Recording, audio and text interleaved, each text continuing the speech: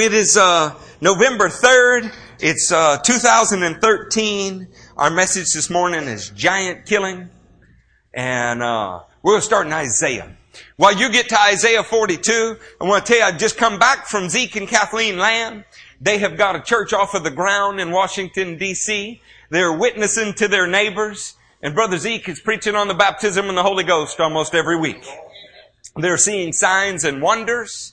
And I'm just proud of them. I want everybody to know it. And you would do well to dedicate time to pray for them, to support them in any way that God would lead you. They're as much a part of us as we are them. And this is going on now all over the place. Nick and Gabe are in Chicago with the Arising Church, and they just got a building this last week. Isn't that exciting? You know? They went from a living room to a building, and they're seeing lives changed and filled with the power of God. One of our elders just came back from Arkansas and saw what's going on with Mandy and Kelsey Dime. They're in the midst of figuring out how to start a church there. The kingdom of God is advancing. While I was gone, Brother Baj delivered an excellent word on the cost. It's good to see when men have lived a message and then they preach it. I hope you'll see this morning that aside from all of the details that we share, this is just the beating heart of who Matthew Piro, Eric Stevens, how our families are. We believe that God will overcome enormous obstacles if you simply stand in Him. Amen? Okay, so in Isaiah 42, starting in verse 1, "Here is my servant, whom I uphold, my chosen one, in whom I delight. I will put my spirit on him, and he will bring justice to the nations. He will not shout or cry out, or raise his voice in the streets.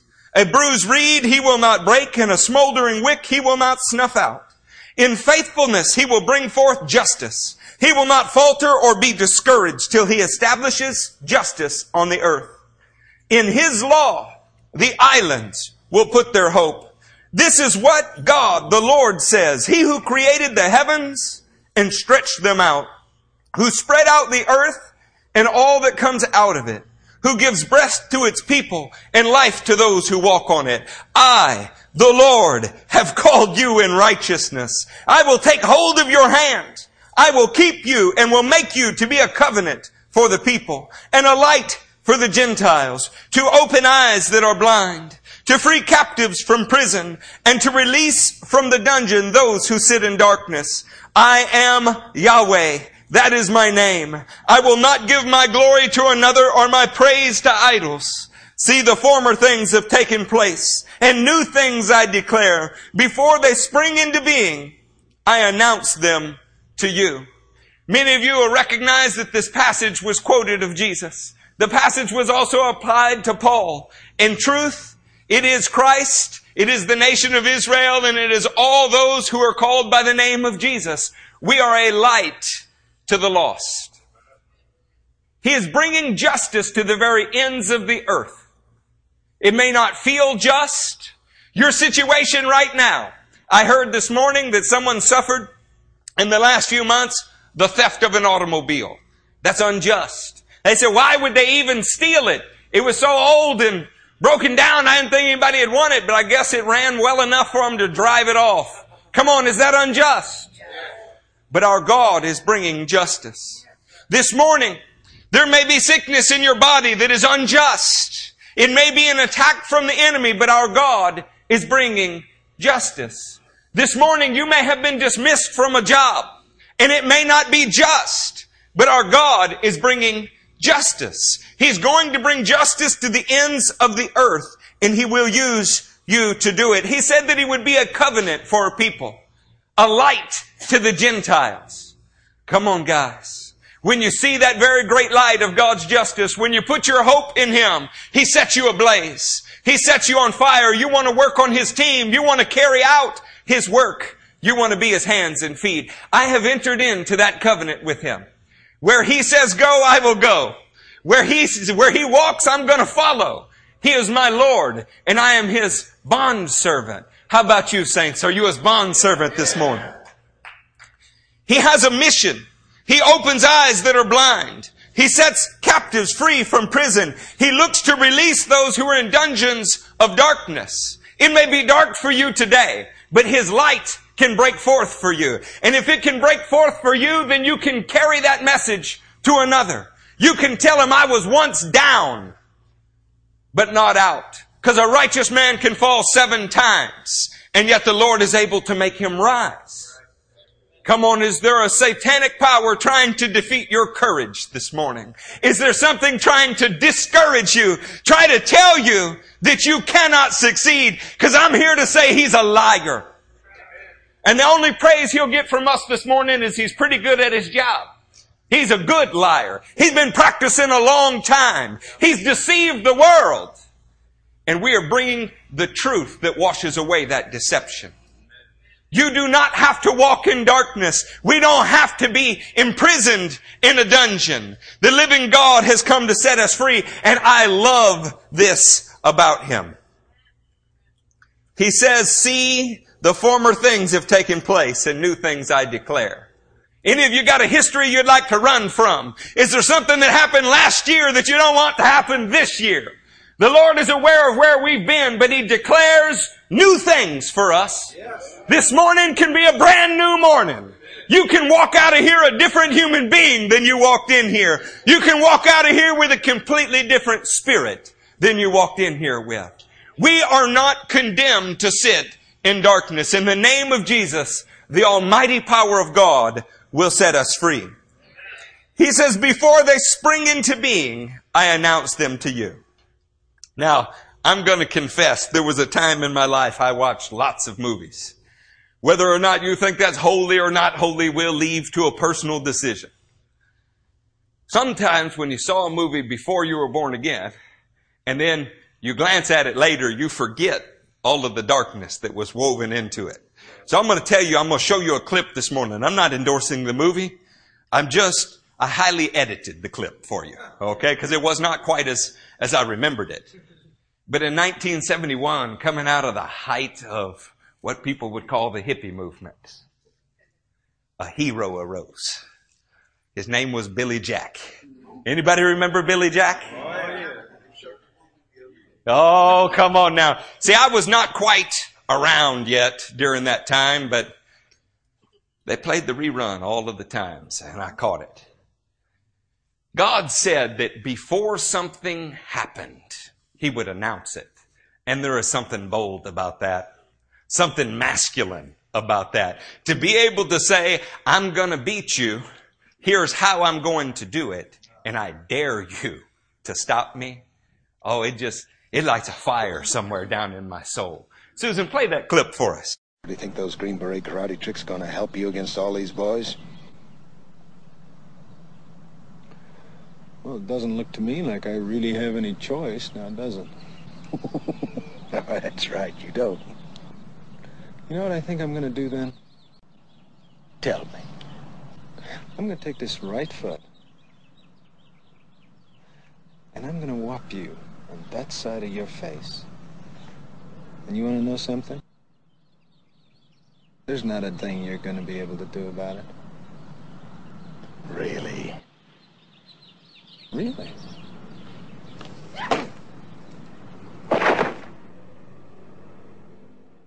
Now, Billy Jack was a half-breed. And the premise of the movie is that he's an outsider come to act for justice in a corrupt town. That was the mayor he just kicked on one side of the face.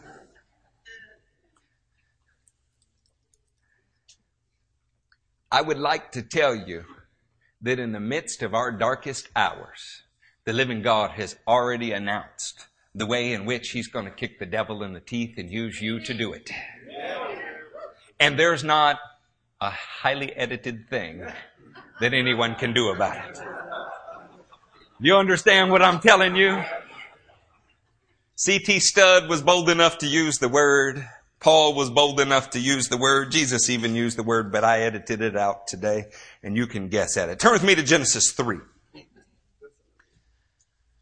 One thing that I love about our God is while he hides things within his character and invites you to search them out, his general battle plan for the ages, he's made known since the very first human beings. And the devil has tried hard to stop it. But there's not a thing he can do about it. He can't stop it unless you want to be stopped. Our God is able to fill you with power. He's able to wash you, set you back on your feet, not just once or twice, 10,000 times. I'm tired of hearing that God is the God of the second chances. In my life, He's been the God of the 10,000th chance.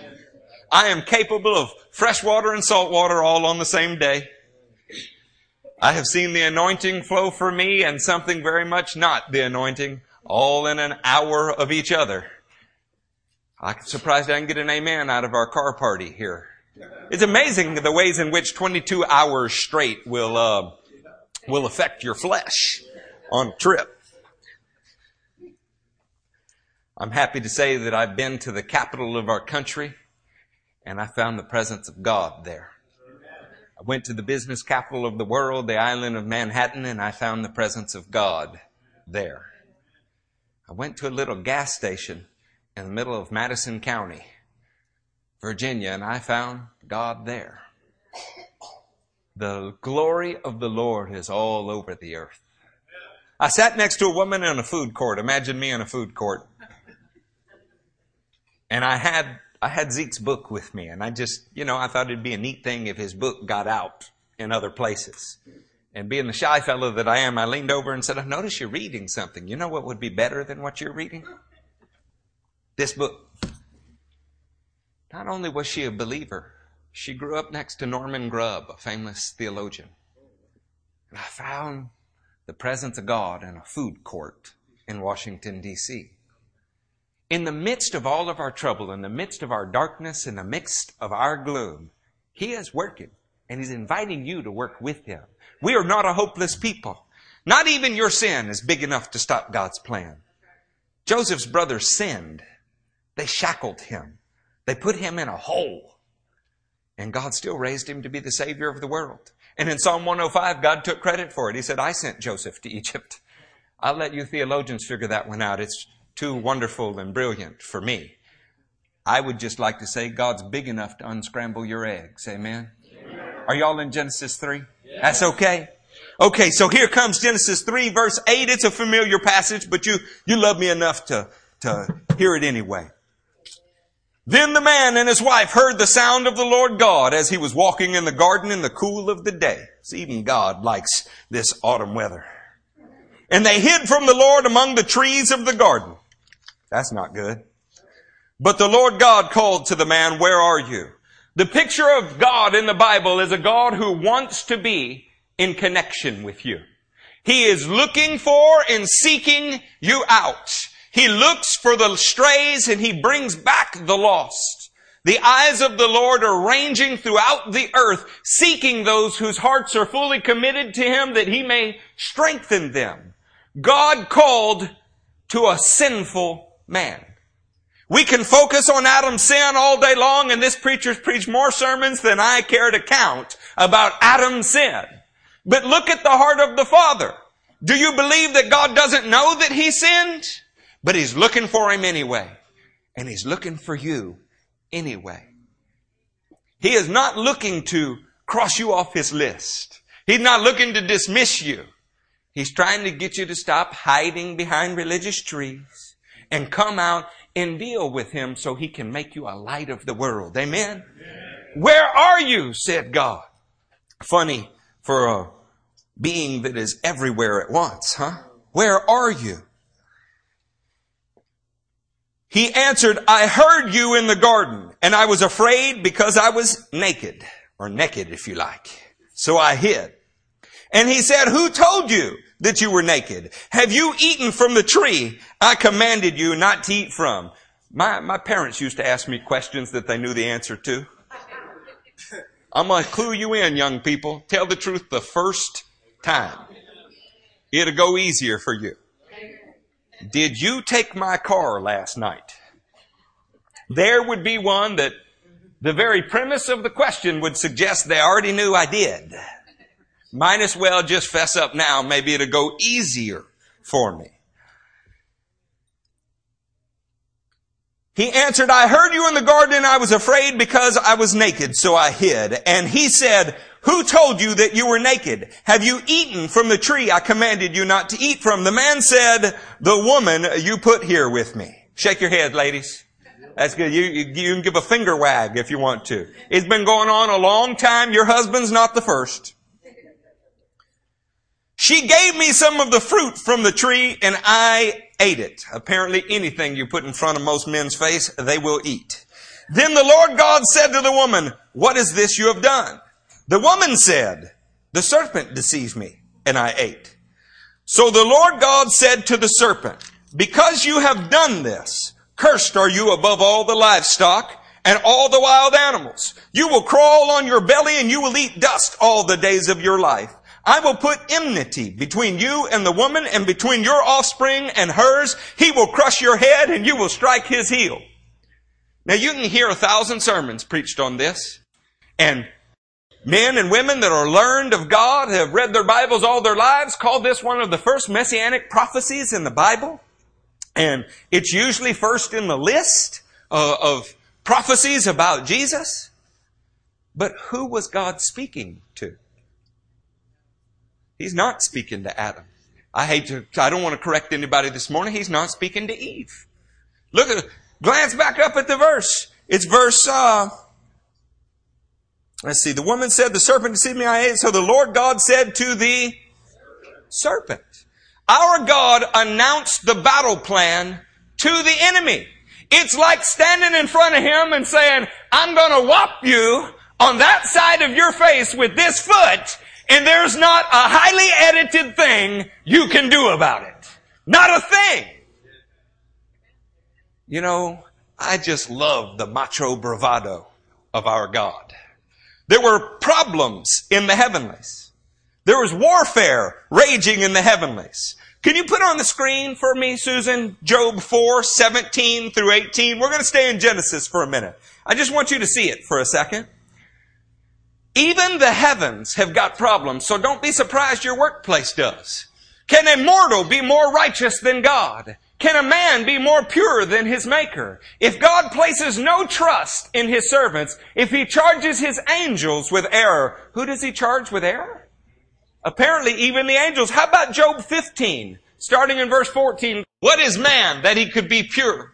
Or one born of woman that he could be righteous? If God places no trust in his holy ones, if even the heavens are not pure in his eyes, how much less man who is vile and corrupt, who drinks up evil like water? Suffice it to say that there's a problem even in the heavenly realms. It turns out that Ephesians tells us something. Turn with me to Ephesians, the 3rd chapter. Say there when you're there.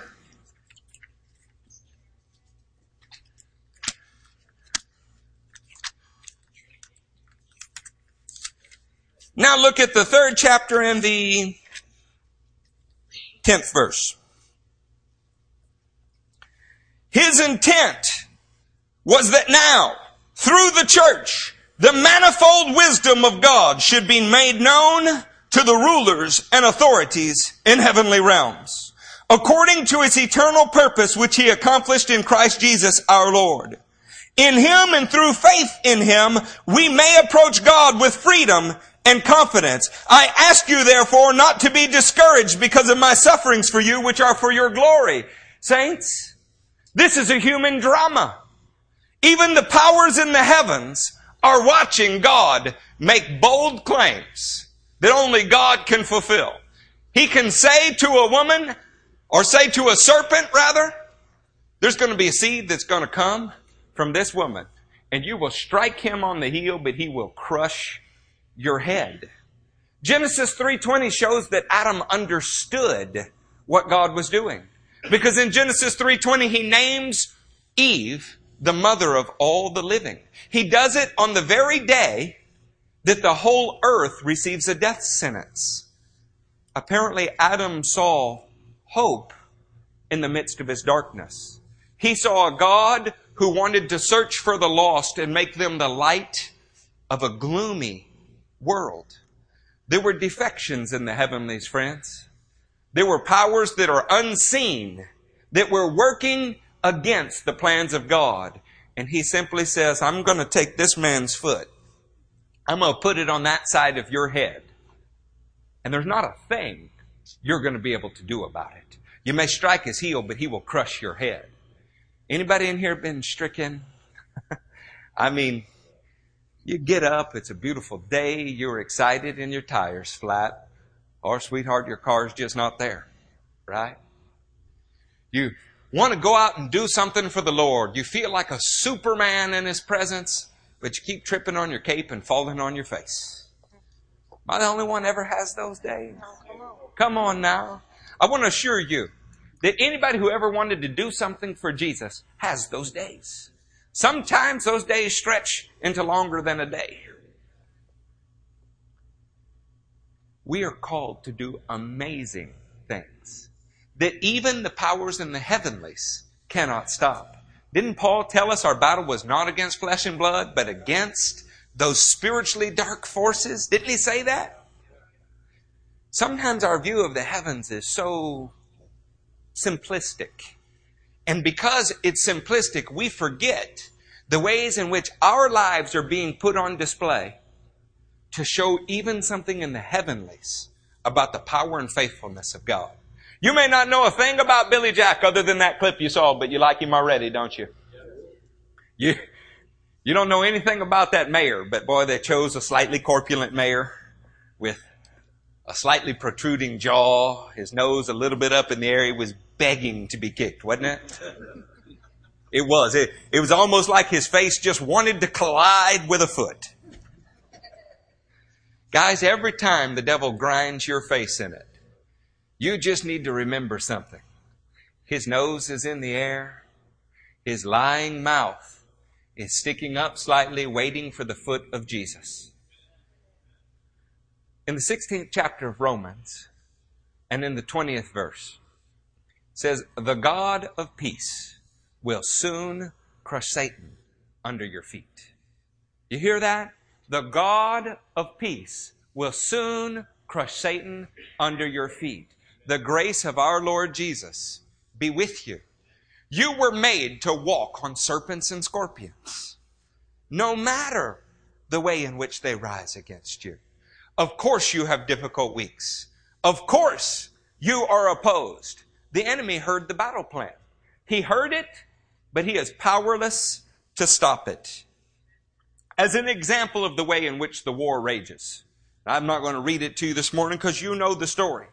The Bible says that in those two sons of Adam and Eve, Cain and Abel, they both brought offerings. And it's pretty commonly taught that out of those offerings, God was displeased with one of the offerings. Have you heard that taught?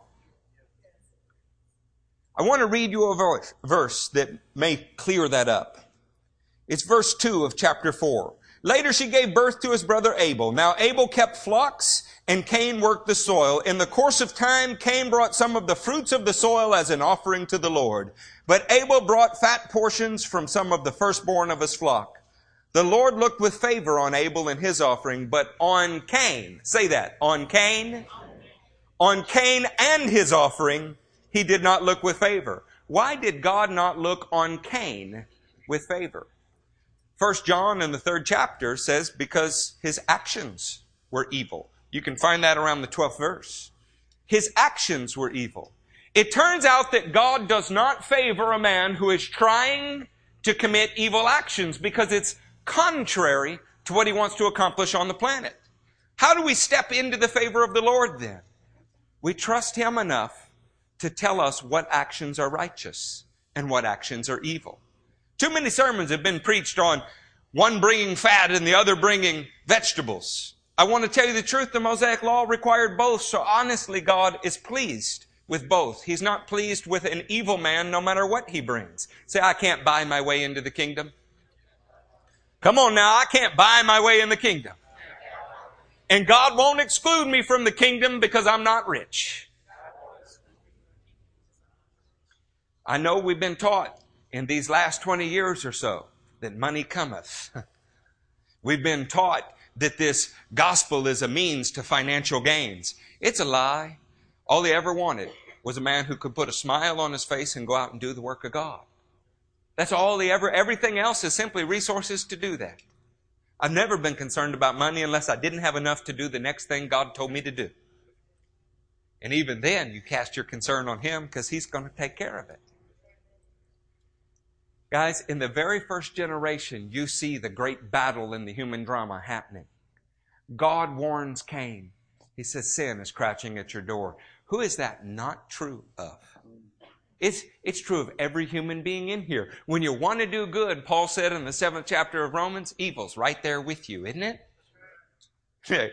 I'm singing praises in the car, driving down the road, a little bit above the national speed limit, and having such a good time. But in the very same hour, I can bark at my wife and tell my kids to shut up when they were just trying to ask a question. Now, I know one of my sons said, don't do it. We have got wickedness right next to our righteousness. And it is a lifelong struggle, but he received a personal visit from God. God visited Cain and said, there's sin right there. What do you do when God visits you? See, because Cain was sullen and angry and committed to a sin.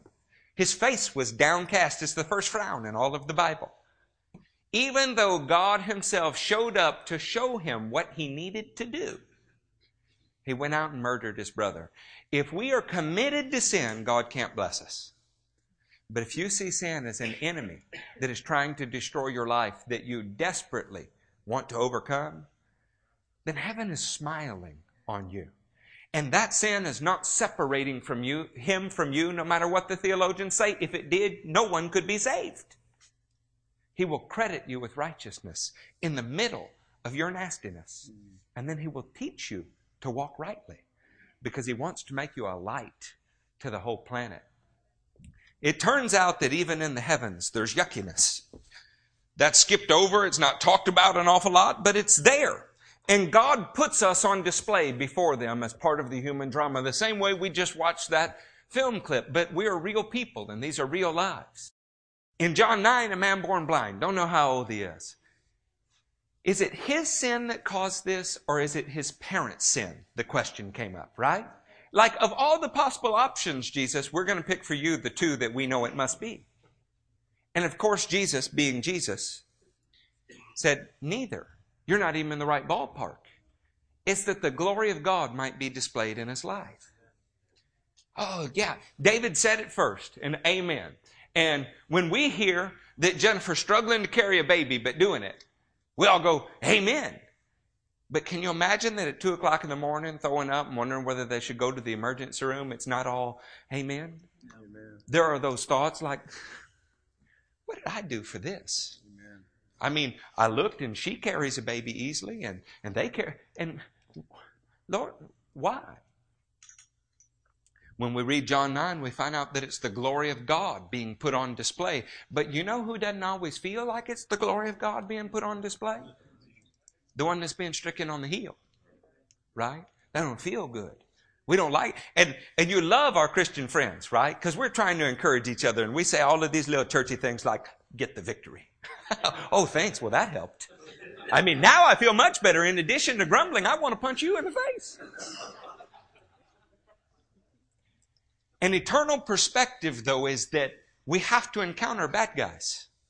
We have to encounter the enemies of God if God is using us to triumph over them so that the heavenlies can watch and learn a lesson that says don't mess with God. And the Bible story is a Bible of real human beings encountering real physical problems that originated in the heavens. I want to tell you, not every problem you have is just natural occurrences. But even a very spiritual problem shows up in very natural ways. Amen. The water was real that God split, that the Israelites were saved through and the Egyptians were drowned in. It was real. But it was split through spiritual forces. Amen. There are spiritual powers that are acting in your life in actual, natural ways. The faster we recognize this, the quicker we can learn to fight about it. Turn with me to Genesis 15. Say there when you're there. Those of you that know me for a while know if you want to hear a message out of the New Testament, you almost have to come on a Wednesday night, right? I love the New Testament. But I don't hear enough preached out of the older, and so I feel compelled, right? You don't have to be compelled to listen if you don't want to, but while you're here, I'm going to do my best. In Genesis 15, start with me in Genesis 15.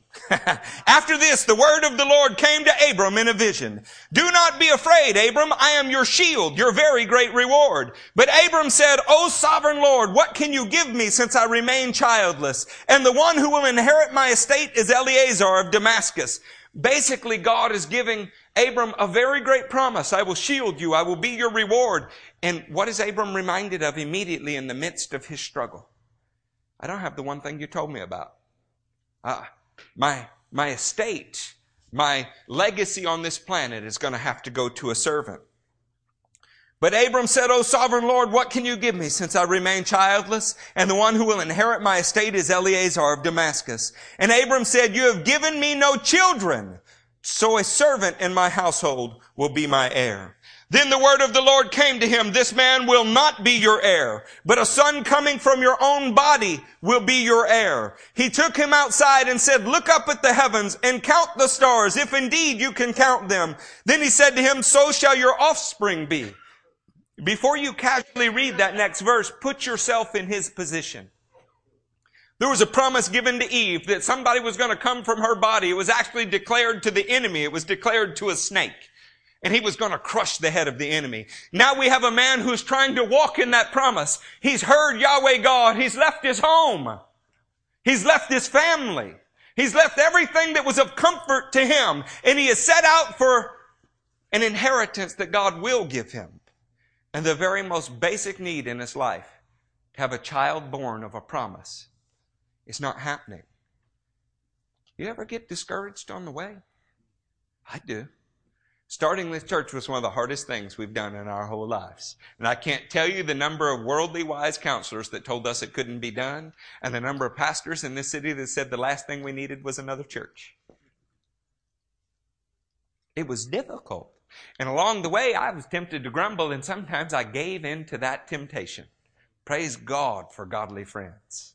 Amen. Look at your brother, say, I'm going to help you out this morning. Oh, come on, do it. Say, I'm going to help you out this morning. Now put a smile on your face. You just took a great step away from Cain. The first murderer in the Bible announced his murderous intentions by the frown on his face. Don't scare us this morning. Smile at us. So, God takes him outside and he shows him something in the heavenlies. Look up at the heavens and count the stars if you can count them. The man who is standing on the earth had received a heavenly promise, but he didn't see it happening on the earth. So God says, look towards the heavens. There is wisdom in this. Sometimes you cannot see in your daily life the promise of God coming about. He's not moving as quickly as you would like. You're discouraged. Sometimes you just need to raise your eyes to the one that hung those stars in the heavens, and he will show you the truth. The truth and a fact may be two different things. The fact is water does not split. The truth is God splits it. The fact is 5 loaves and 2 fish are not enough to feed thousands of people. But the truth is God can make it happen. The fact is you may be down and out and a sinner. But the truth is God has called you to be a saint, and you're not so down and so out that you can't be overcoming and stepping on the enemy's head. That's truth. Let us receive truth this morning. Let us look up to the heavens and see it. Then he said to him, so shall your offspring be. Abram believed the Lord, and he credited it to him as righteousness. Both Abram and Cain had an encounter with God. Both of them had a problem in their lives. But one of them walked away committed to his sin, and the other walked away believing God and being credited with righteousness. The same man that was grumbling is now filled with faith. How are you going to leave today, friends? Are you going to leave filled with faith? Are you going to leave grumbling? Are you going to leave staring at a heavenly promise or looking at an earthly obstacle? We have a choice every day. We have that choice. I'm saying this morning, let your eyes inwardly rise to the heavens upon the author and perfecter of our faith. He will complete this promise in you. You are not going to perish in the name of Jesus. In Genesis 15, we see he's credited with righteousness. Then there's a restatement of some of what has happened. He also said to him, I am the Lord who brought you out of Ur of the Chaldees to give you this land to take possession of it. But Abram said, O sovereign Lord, how can I know that I will gain possession of it? If you just told somebody it was going to happen and they said, how, would you be angry? But God is full of loving kindness. His tender mercies are beyond description. He gives him reassurances. If you think back in your life, God has been reassuring you from the beginning. If he simply spoke once to you and then expected you to believe him, never to hear from him again, you would have failed a long time ago. But he restates his promises to you, and he gives you loving encouragements and affirmations along the way. Boy, if we want to imitate him, we need to be careful the standard to which we hold other people. Maybe we should encourage them along the way. Maybe we should affirm them along the way, not just speak once and declare them a failure. But Abram said, O sovereign Lord, how can I know I will gain possession of it? So the Lord said to him, bring me a heifer, a goat and a ram, each 3 years old. In a heifer we have a burden bearer, in a goat we have a sin bearer, and in a ram we have the king of the sheep. Each 3 years old, maturity, along with a dove, the symbol of the Holy Ghost, and a young pigeon. Dirty man. Abram brought all of these to him, cut them into two, and arranged the halves opposite each other. The birds, however, he did not cut in half. Guys, mankind would not be the one that would be the sacrifice, and neither would the very Spirit of God. But there would be a burden bearer, a sin bearer, the king of the sheep, who would be cut into two to bring you into the very presence of God. In the ancient world, covenants were not promises with handshakes. They were cut. Literally, something had to die to seal the promise of God in your life. So you've seen little boys pinky promise, maybe prick a finger and take an oath they're blood brothers. In the ancient world, the way that covenants took place was something died. It was a sign that it was precious what was about to be promised. It was also a sign that if you broke the covenant, you should die.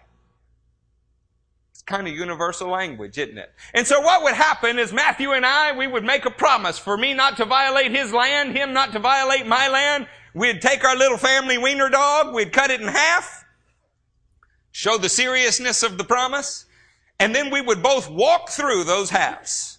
This was a sign that we were in agreement. If we broke the covenant, we should be broken in half. I want you to notice the way in which God proceeds from here. Abram brought all these to him, cut them into pieces, and arranged the halves opposite each other. The birds, however, he did not cut in half. Then birds of prey came down on the carcasses, but Abram drove them away. It seems that what was about to happen on the earth, even the powers in the air were trying to stop. And a man of God had to fight them away. Guys, the promises in your life, the undeniable truth that God is speaking to you, you will have to contend with the powers of the air to keep it in your heart. You will have to fight with unseen forces because the heavens have never been pure. We are part of the purifying agent. The prince of the power of the air was at work here. But verse 12, he didn't stop it. As the sun was setting, Abram fell into a deep sleep, and a thick and dreadful darkness came over him. Then the Lord said to him, know for certain that your descendants will be strangers in a country not their own, and they will be enslaved and mistreated 400 years. Can anybody say, oh, thank you?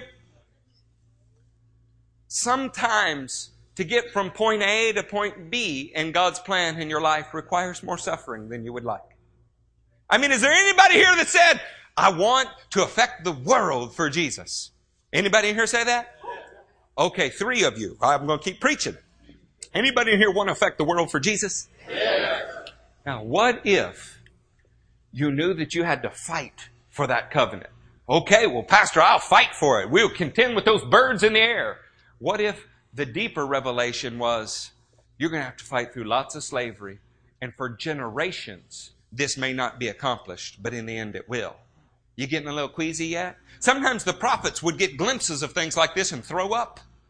I mean, Daniel got weak, nauseous when he realized what the people of God would have to go through to see the plan of God fulfilled. You know, the formulaic Christian TV simply says, you know, it's done. It's done. Go get your magic pill, get your magic anointing, get your magic prayer cloth, get your magic, and it's done. But the truth is, we have gut-wrenching warfare in our lives. And it's not always as easy as just saying, it's done.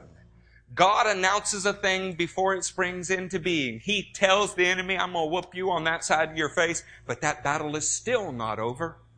And we're some 6,000 years into it. We are a part of it. This is where trust in Him comes. So Abram is getting this promise, and in the middle of it, he's told there would be a 400-year period. Look at verse 16.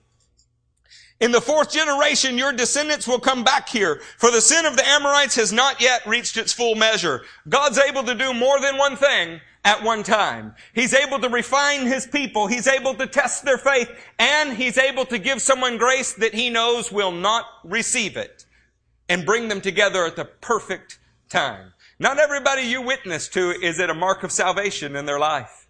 It might be that moment in which God holds them accountable for having heard the truth and turned away from it. That's not up to you.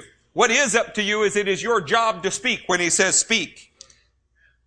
When the sun had set and darkness had fallen, a smoking fire pot with a blazing torch appeared and passed between the pieces.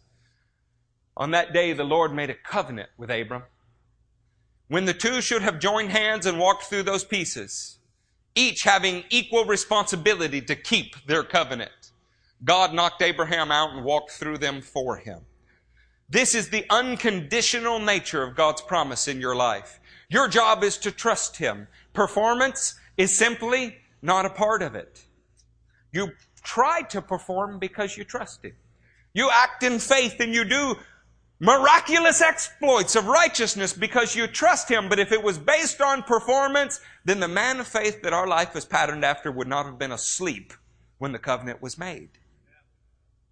Guys, I want to free you from the feeling that because you failed yesterday, you cannot succeed tomorrow. Or that God is some kind of angry scorekeeper looking, going, you always fail. You fail all of the time. God calls to a man He knows good and well is in sin, hiding in the trees, because He longs for you. He delights in giving you the kingdom. Just like Abraham had to fight with birds of the air, we fight with spiritual powers, and they lie.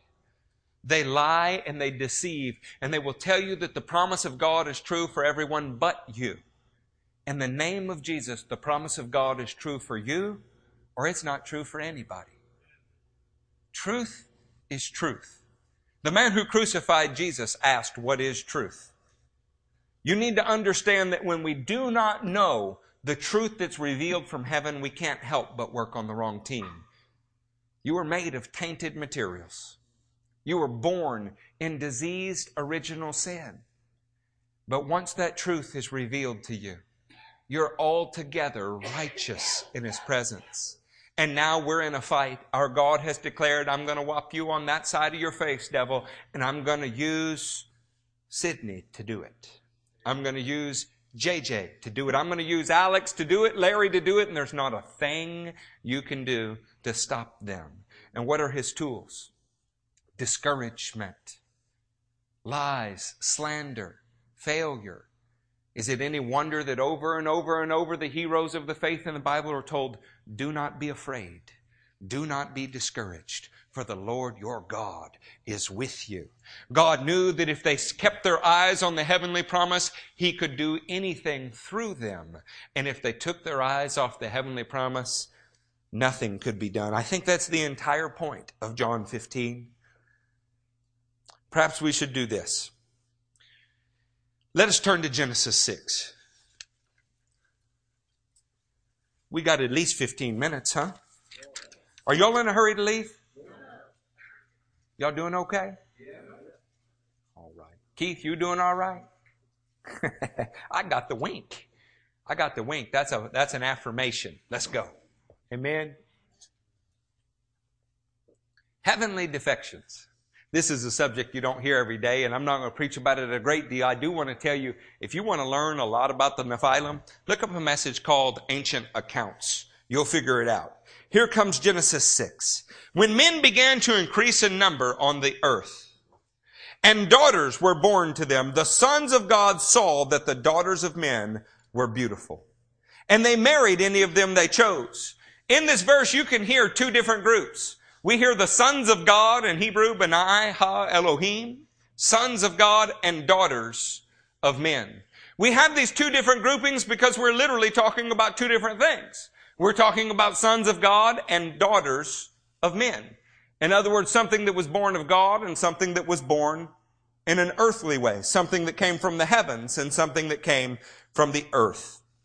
Then the Lord said, my spirit will not contend with man forever, for he is mortal. His days will be 120 years. My personal opinion is about 120 years later, a flood would come upon the planet. The Nephilim were on the earth in those days, and also afterward. When the sons of God went to the daughters of men and had children by them, they were the heroes of old, men of renown. These verses are plainly stated in the 6th chapter of the Bible. And I don't want to take you through a theological lesson this morning or all the arguments that surround it. This morning I have the supreme privilege of simply telling you what I believe about them and the way in which it can encourage you. There is an argument that we're speaking about the descendants of Seth. That argument didn't exist in rabbinic literature anywhere. It was never held by any of the Orthodox Jews that first read, wrote, transmitted this scripture. It didn't exist in the first 500 years of the canon.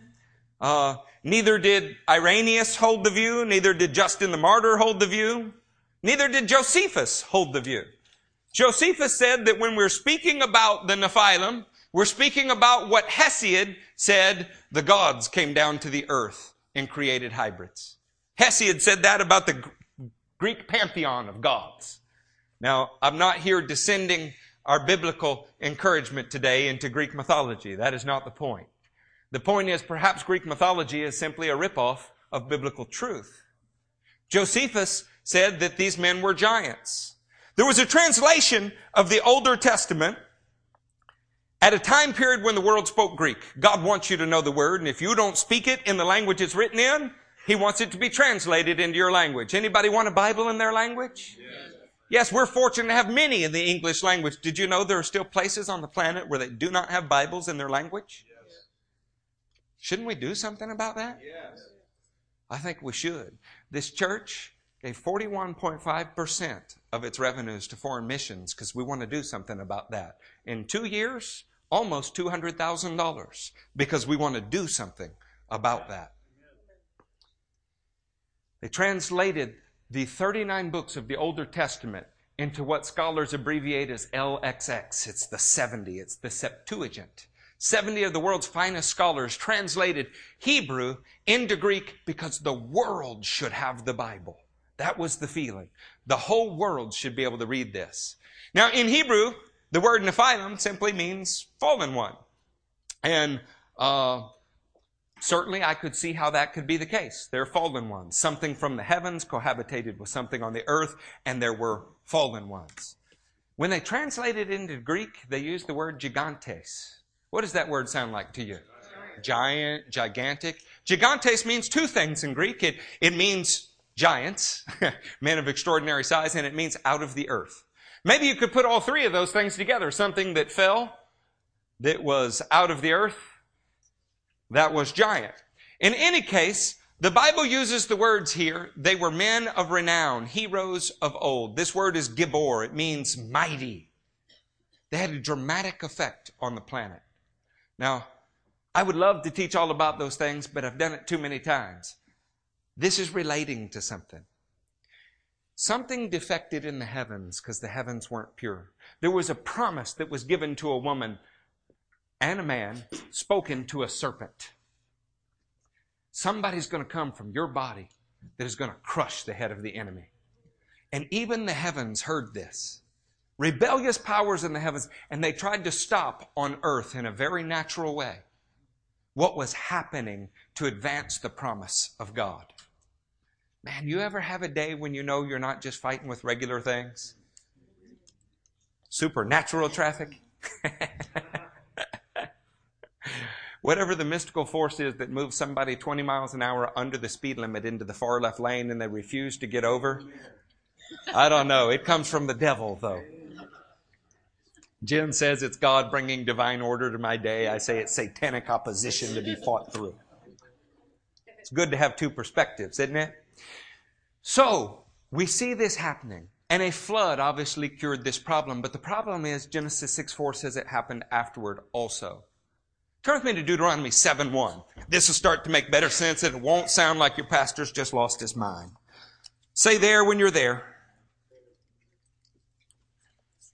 By the way, since I'm not teaching on that whole thing, you really should listen to ancient accounts if you have questions about it. Say there when you're in Deuteronomy 7:1. When the Lord your God brings you into the land you are entering to possess and drives out before you many nations, the Hittites, Girgashites, Amorites, Canaanites, Perizzites, Hivites, and Jebusites, 7 nations larger and stronger than you. And when the Lord your God has delivered them over to you and you have defeated them, then you must destroy them totally. Make no treaty with them and show no mercy. Doesn't that sound harsh? It does. It sounds harsh. Turn with me to Numbers 13. Say there when you're there. In Numbers 13, we'll get back to preaching in a minute, but you have to know what we're talking about. Numbers 13, look at verse 31. But the men who had gone up with him said, we cannot attack those people. They are stronger than we are. And they spread this rumor among the Israelites, a bad report about the land that they had explored. All the people we saw there were of great size. We saw the Nephilim there. The descendants of Anak come from the Nephilim. We seemed like grasshoppers in our own eyes, and we looked the same to them. Why on earth am I taking us down this road? God announced he was going to kick the devil on that side of his face, and there was not a thing he could do about it. But the devil is a liar, a deceiver, and a murderer. So in the first generation, he causes one man to kill another man. God intervenes. He comes and speaks with Cain personally. But it's not enough. Cain chooses what is now known as the way of Cain, and he becomes a murderer. Then we get to a place where the heavens themselves are having wholesale defection, and it is corrupting the race of men on the planet. And God chooses a man who is righteous and blameless. Look into those words one time. One has to do with morally acceptable, and the other has to do with physically acceptable. More than 50% of the time it's translated in the Older Testament, it speaks of a perfect sacrifice. He chose Noah and his family, and he began again with them. What happened immediately after the flood? Noah got drunk and naked. The battle has been raging. God is confronting men. And some are yielding to one power and some another. He moves forward all the way to say Abraham. And what was Abraham told? Keep your eyes on the heavens. You're going to get all of this land, and your descendants are going to be like the stars in the sky. But first, there is a 400-year period where your offspring will be enslaved and mistreated. The devil heard the promise given to Abraham. And he spent the next 400 years seeding the land that the Jews would have to go into with giants. Have you ever read about Og of Bashan? His bed's 12 feet by 6 feet. The Anakites and the Rephaites and the Emites and the Zanzumites are all men that the Bible says were giants. And they're the first people that the Israelites have to face when they go into the promised land. How many of you have heard the story of David and Goliath? We have no problem believing that Goliath is 9 feet tall because the Bible says that he's over 9 feet tall. But suddenly this is a foreign concept that needs to be explained away. I want you to understand that when God spoke to Abraham, just like he speaks to you, the enemy heard and he moved in opposition that would be difficult for the Israelites to deal with. What did they say they looked like in their own eyes? Grasshoppers. When we face problems, they may not just be natural occurrences. Even spiritual powers show up in natural ways on the earth. Maybe the woman at your work that hates you and is slandering you and saying negative things about you, doesn't even know why she does. But maybe, I was thinking of a woman who was a Jehovah's Witness that I worked with. No amount of kindness would win her over. No amount of love was winning her over because the spirit in her hated the spirit was in me, and she couldn't even understand why. God had called me there to be a light, and the enemy had seeded the place with opposition. Now, when we look at this opposition that stands before us, be it a stolen car, a lost job, sickness in our body, whatever it is, and we are like grasshoppers in our own eyes, it causes death. The men who said that all died. A whole generation of people spent 38 more years in a desert dying because they couldn't face the giants that God said they were going to overcome. In the charismatic realm, I don't know. Let me say it this way. I grew up in the Baptist church, and if we needed to have an argument about turning on a light, you formed a committee to do it, right? And if the committee was 6 in favor and 4 against, then you turn on the light. If the committee was 6 against and 4 in favor, then you did not turn on the light. Anybody seen churches like that? Well, in the charismatic community, you have 1 that throws the light switch and 9 that rebuke the spirit of darkness. I mean, it's like we don't understand that natural things also have to accompany the spiritual. Because if Satan is going to stop you, the way he does it is put obstacles in front of you. And they may have spiritual origins, but I want to assure you these were real giants. And most of the men saw the very real giants, and their courage failed. It's one thing to tell somebody who is fighting with cancer, get the victory, God's going to heal you. It is quite another to stand with them and have joy when they don't. And pray for them. And see bad report after bad report. And you still love the Lord. And you still believe He's going to heal you. And you still trudge forward. These are very real giants. And maybe they're simply sown of heavenly powers that defected to discourage the people of God from getting from where we were called to be, or where we are to where God called us to be. I would like to say that rather than read you all of the scriptures that tell you what you already know, Deuteronomy 2:9, 2:20, and 3:8, those are all scriptures that say there were giants in the land. Giants everywhere. 7 nations to overthrow, and all 7 had giants in them. In 1 Chronicles 20, we list a giant with 6 fingers and 6 toes, 24 in all. We list giants throughout the Bible. But this morning, your biggest problem is probably not that you face a 6-fingered and 6-toed giant.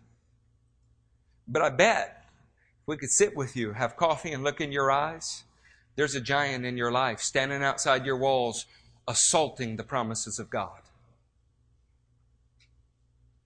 And our God announced before He ever showed up, I'm going to kick him on that side of the face, and there's not a highly edited thing that you can do about it. You need to understand that our faith faces the obstacles and overcomes them. Turn with me to Romans 4. You're going to want to go to this. Romans 4.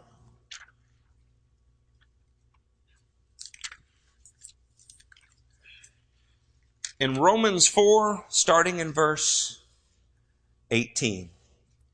Against all hope, Abraham in hope believed. Oh, that is so beautiful it needs to be said again. Say, against all hope, Abraham in hope believed.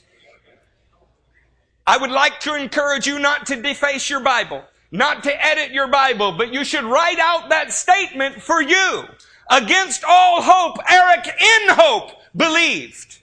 You should write it out for you. Against all hope, Baj in hope believed.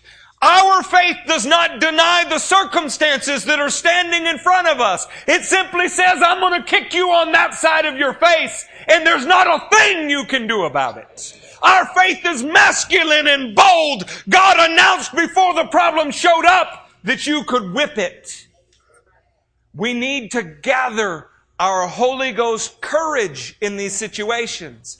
What is happening is around us. There are Men who are tickling itching ears that simply say if you're in faith, the giants won't show up. If you're in faith, they're not really there. Just deny that they're standing in front of you. It is a lie. We face these things and say, our God is going to whop you on that side of your face. Against all hope, Abraham in hope believed, and so became the father of many nations. Just as it had been said to him, so shall your offspring be. Without weakening in his faith, he faced the fact that his body was as good as dead. What did he do with the problem? He faced it.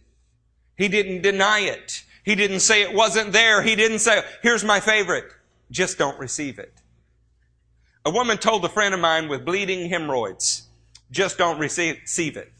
He came to me and he said, what do I tell her? I said, too late, they've landed. Can you imagine, what does that prayer life look like? Lord, I know that these bleeding hemorrhoids are not really there, and I thank you for that. What is God stupid now? Or is it just you who's stupid? See, Abraham faced his problem, but he believed God was able to do something about it. It's like staring at that corpulent little mayor with his nose in the air and saying, yep, I'm going to kick you on that side of your face and there's not a thing you can do about it. By the way, what was edited out of the scene were another 20 guys standing around. He was going to take a beating for it, but nothing was going to stop him from delivering that blow. Friends, the blow that Jesus dealt the devil, when he said the prince of this world is coming for me, but he has no hold on me, he took a serious beating to do it, a crucifixion, but it was a knockout blow. There is nothing that cannot be done for the people of faith. Watch this.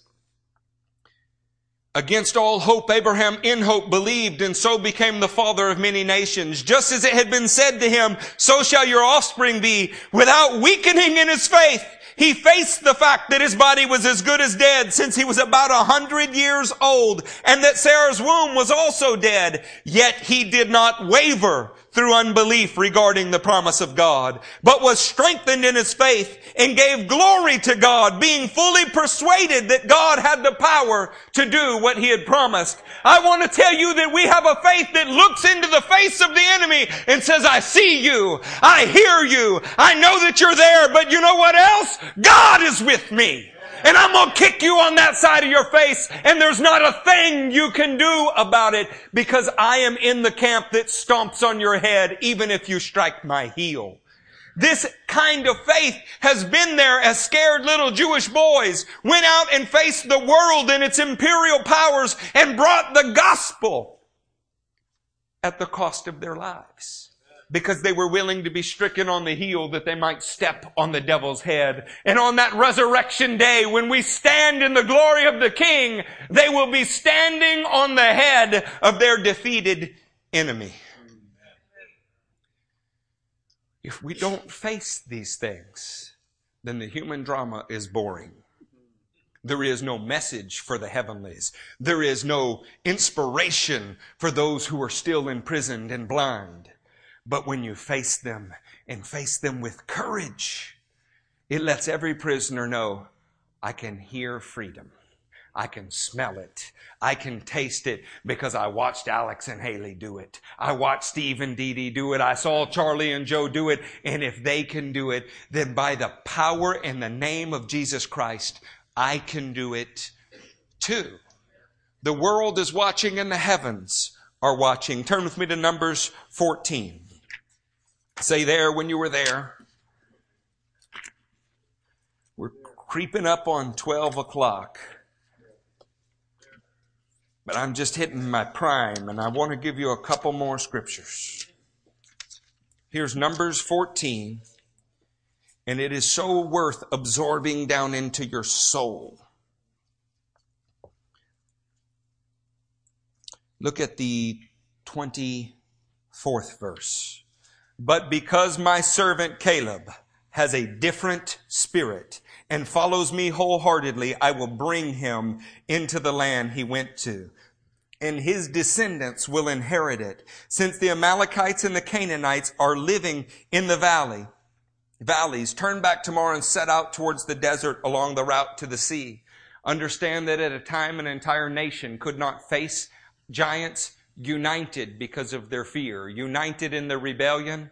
God appointed one man and said, he will, because I see something different in him. What did he say was different? His spirit. You want to know what the key to victorious living is? It's not just learning the word. It's not just praying. It's not just going to church, and much to the dismay of every greedy pastor on the planet, it has nothing to do with tithing. It has everything to do with being filled with a different spirit than the rest of the world. Then every other thing becomes possible. Of course you'll be financially generous to the church and to the people of God worldwide. Of course you'll read your Bible. Of course you'll pray. Of course you'll go do those things because you have a different spirit. A giant killing spirit. Exodus 15 says the Lord is a warrior. That is his name. When the Spirit of the Lord enters you, he enters you to do warfare with the enemy, because he announced a long time before you were here he was going to crush his head. The mystery was you would be the feet that crush his head. He announced it to Abraham before it happened, and some of the people carried out the promise and some turned back.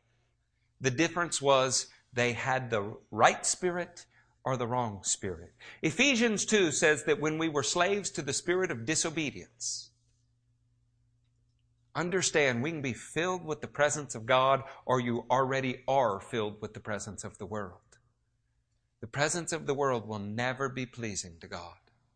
It will never rise up and face those giants. It'll make peace treaties. It'll live peaceably alongside them. But God is putting in his people a different spirit this morning. Turn with me to Samuel 17.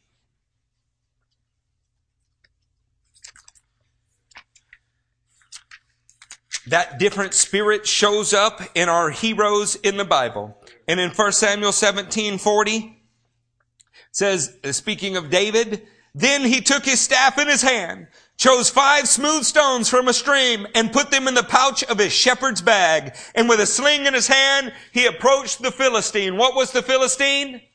A giant.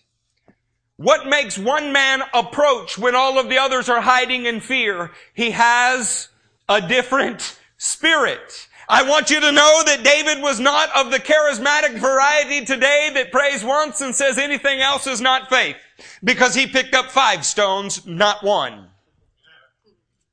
I like to believe it's because Goliath had 4 brothers. The scripture seems to suggest that. I bet David said we should have wiped out this whole race before. We didn't get it done, but I can do it even if I have to do it by myself. I don't know how many stones it's going to take, but I know how many I intend to use. All that I have and all that heaven will give me. How committed are you to seeing these giants fall so that the power and the presence of God can go to the world that needs them so? Back to Joshua. Go to Joshua. We'll be in Joshua the 14th chapter. Say there when you were there.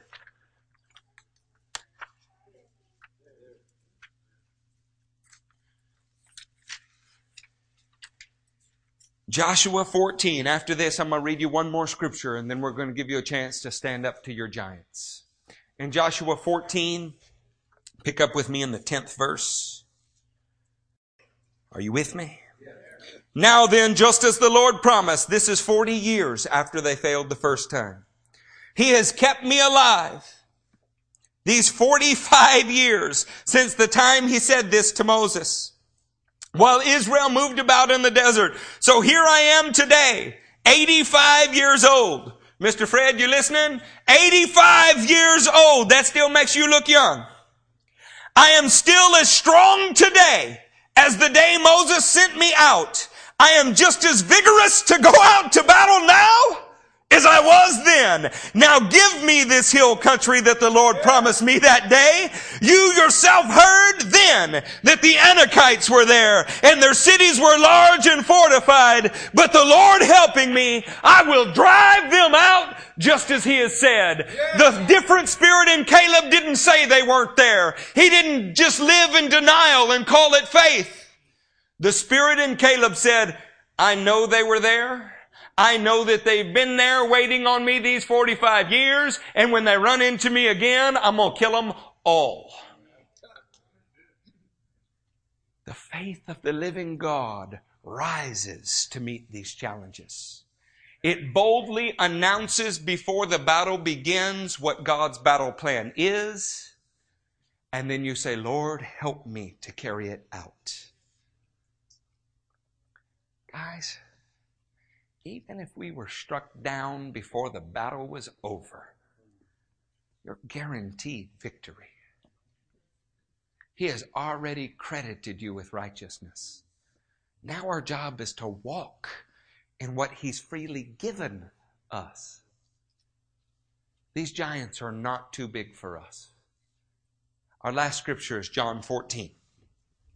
Say there when you're there. We'll be in John 14. We made a shirt that said, in the giant killing business since 1000 BC. It was for one of our men's reloading events. And Jennifer and I were downtown eating at a deli. And I looked out and I saw all of these flags. And it was a protest. And it was a Middle East protest. And as I ventured out into the parade to see what was going on, in a shirt that said, in the giant killing business since 1000 BC, with 5 stones knocking down Philistines, I realized it was a Palestinian Authority march.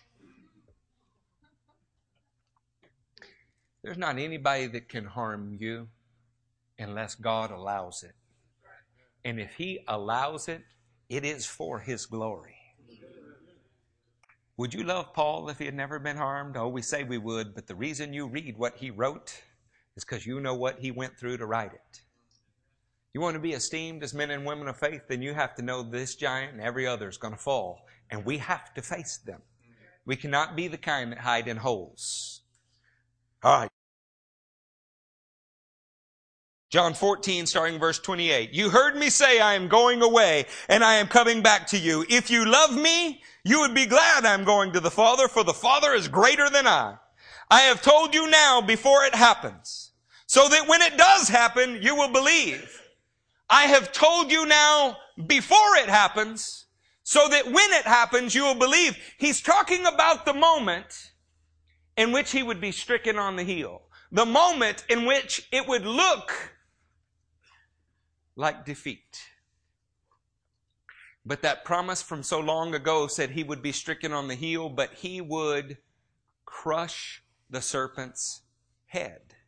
So at a moment in time, when He knew they were going to see Him stricken on the heel, He told them in advance so they could believe. Our God has announced His battle plan in advance so that we can believe. Are you going to encounter trials? Of course. Are you going to encounter vicious giants that kill most? Of course. Is there going to be difficulty in the heavens and on the earth? Of course. And He told you the battle plan in advance so that you can believe. I will not speak with you much longer, for the prince of this world is coming. He has no hold on me. How can He say that? We go, oh, well, He's sinless and He's the Son of God. He also heard the battle plan. He heard that God was going to use Him to crush the enemy's head, and he believed. But the world must learn that I love the Father and that I do exactly what my Father has commanded me. The 2nd chapter of 1 Corinthians said that if the heavenly powers had known what they were doing when they crucified Him, they never would have done it. Jude, in the 6th verse, speaks of the angels being charged with guilt. I want you to understand that there's been defections in the heavens and defections on the earth, but God announced His battle plan to the very first human beings, and He did it while facing the enemy and the serpent. They were a bystander listening to the God's proclamation, I'm going to crush you, and I'm going to use them to do it. We get a choice today of how we want to face that heavenly destiny. Do you want to be a part of the team that is stepping on the devil's head, but it takes courage? Or you want to be the guys that just get along easy and just go by life like everyone else? I believe He drugged you in here this morning, and some of you came in here happily because He has a whole new way of life for us to embrace. I believe that we are not those that have to be victims or entitled to some government handout. The King of Kings signs up more people every day than that website ever will. He's never down, not even on the weekends. And His premiums aren't going up. He already paid them for you. And He set you an example. I want with all of my heart to go with Him. I want with all of my heart to face those giants that are uniquely mine. I wish Charlie could kill them for me. He's been doing it a long time. I wish he could take my battle and win it for me, and I could just ride on his coattails. But that's not the way the kingdom works. God ordained you, Jorge, to face your giant. He ordained Tracy to face hers, Judy to face hers, and Curtis to face his. But He gave you a solemn promise. He announced in advance that you would win. Our job is to say, the Lord helping me, I will walk in His Spirit, and I will take the land He has promised me. Stand to your feet if you want to take the land.